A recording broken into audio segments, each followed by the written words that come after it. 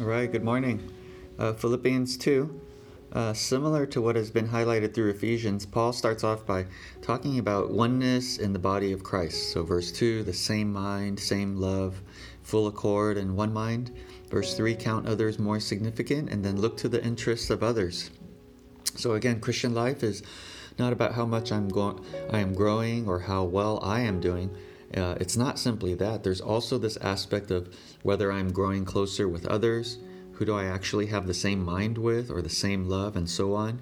So the idea of Christians not connecting with other Christians or just not going to church, all those kinds of things is either due to a person not reading scripture or they outright refuse to do what it says, neither of which is good. And I think the same goes for us as well. We could be in the church and yet not be in community like this with others. We could be in the church yet still feel distant, unknown, and unloving towards others because we are choosing to do as we please and not obeying these words. And Paul addresses this through highlighting the mind of Christ, verses 5 through 11. Jesus laid down his life, emptied himself, did not consider equality with God something to be grasped, and was obedient to death. And he let go of his rights, his preferences, his decision to live as he will in order to save us. For us to be one, we will also need to do the same, not doing things from selfish ambition or conceit, but actively thinking about others and counting others as more significant. Jumping to verse 15, Paul talks about shining as lights in the world. And what leads to it, though, is not something we think would lead to that.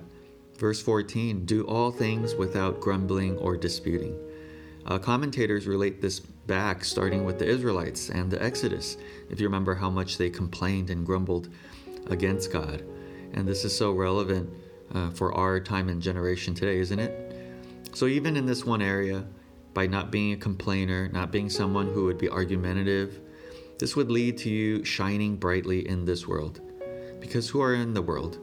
Those who are self-centered and want their own rights. They want their personal agendas to be elevated, accepted, and acknowledged. If not, then there's going to be this grumbling and disputing until it happens. And compare back to how Jesus was, as he did not do any of those things. And that stands out. If we are rightly relating with Jesus, we can be more like him. And in the midst of a crooked and twisted generation, we are not out for personal gain in some way. That will stand out, whether with relatives, workplace, and so on.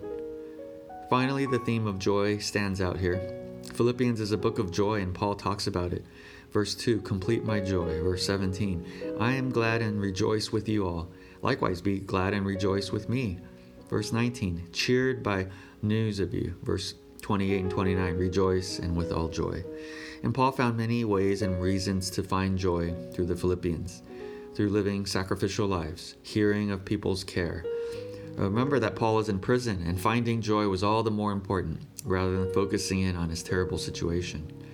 Perhaps one of the secrets of Christian life is that we're able to find joy through many means. Instead of finding reasons to grumble or arguing, instead, find reasons to take joy in God and in the people around you, in living lives of servanthood and sacrifice.